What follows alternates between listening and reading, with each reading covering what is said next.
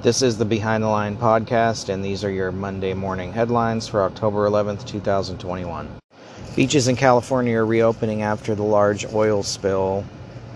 They're saying now the pipeline may have been cracked up to a year ago by a ship's anchor. Also, another interesting note, the Coast Guard waited 12 hours to respond to the call for an oil spill because they felt there wasn't enough evidence to go check it out. Smoking marijuana could lead to breakthrough COVID cases, study finds. The study published last Tuesday in World Psychology found those with a substance use disorder, a dependence on marijuana, alcohol, cocaine, opioids, and tobacco were more likely to contract the coronavirus after receiving both of their vaccination shots.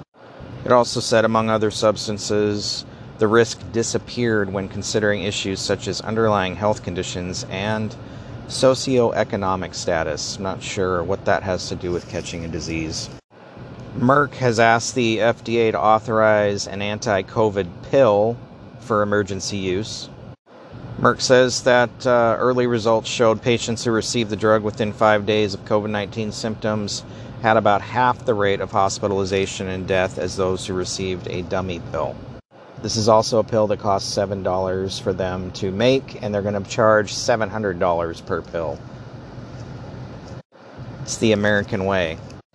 California Governor Gavin Newsom has required school kids to get vaccines to go to public schools. However, one of his own daughters has yet to receive the shot.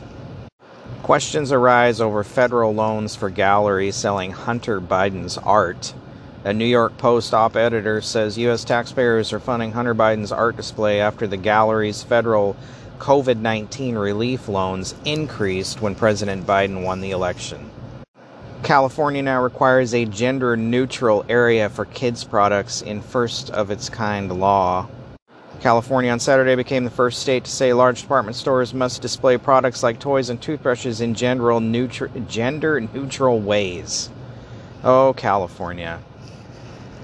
Well, this has been your headlines for Monday morning, folks. For more stories and longer podcasts, you can visit our website at behindthelinepodcast.com. I hope you have a great day, and thanks for listening.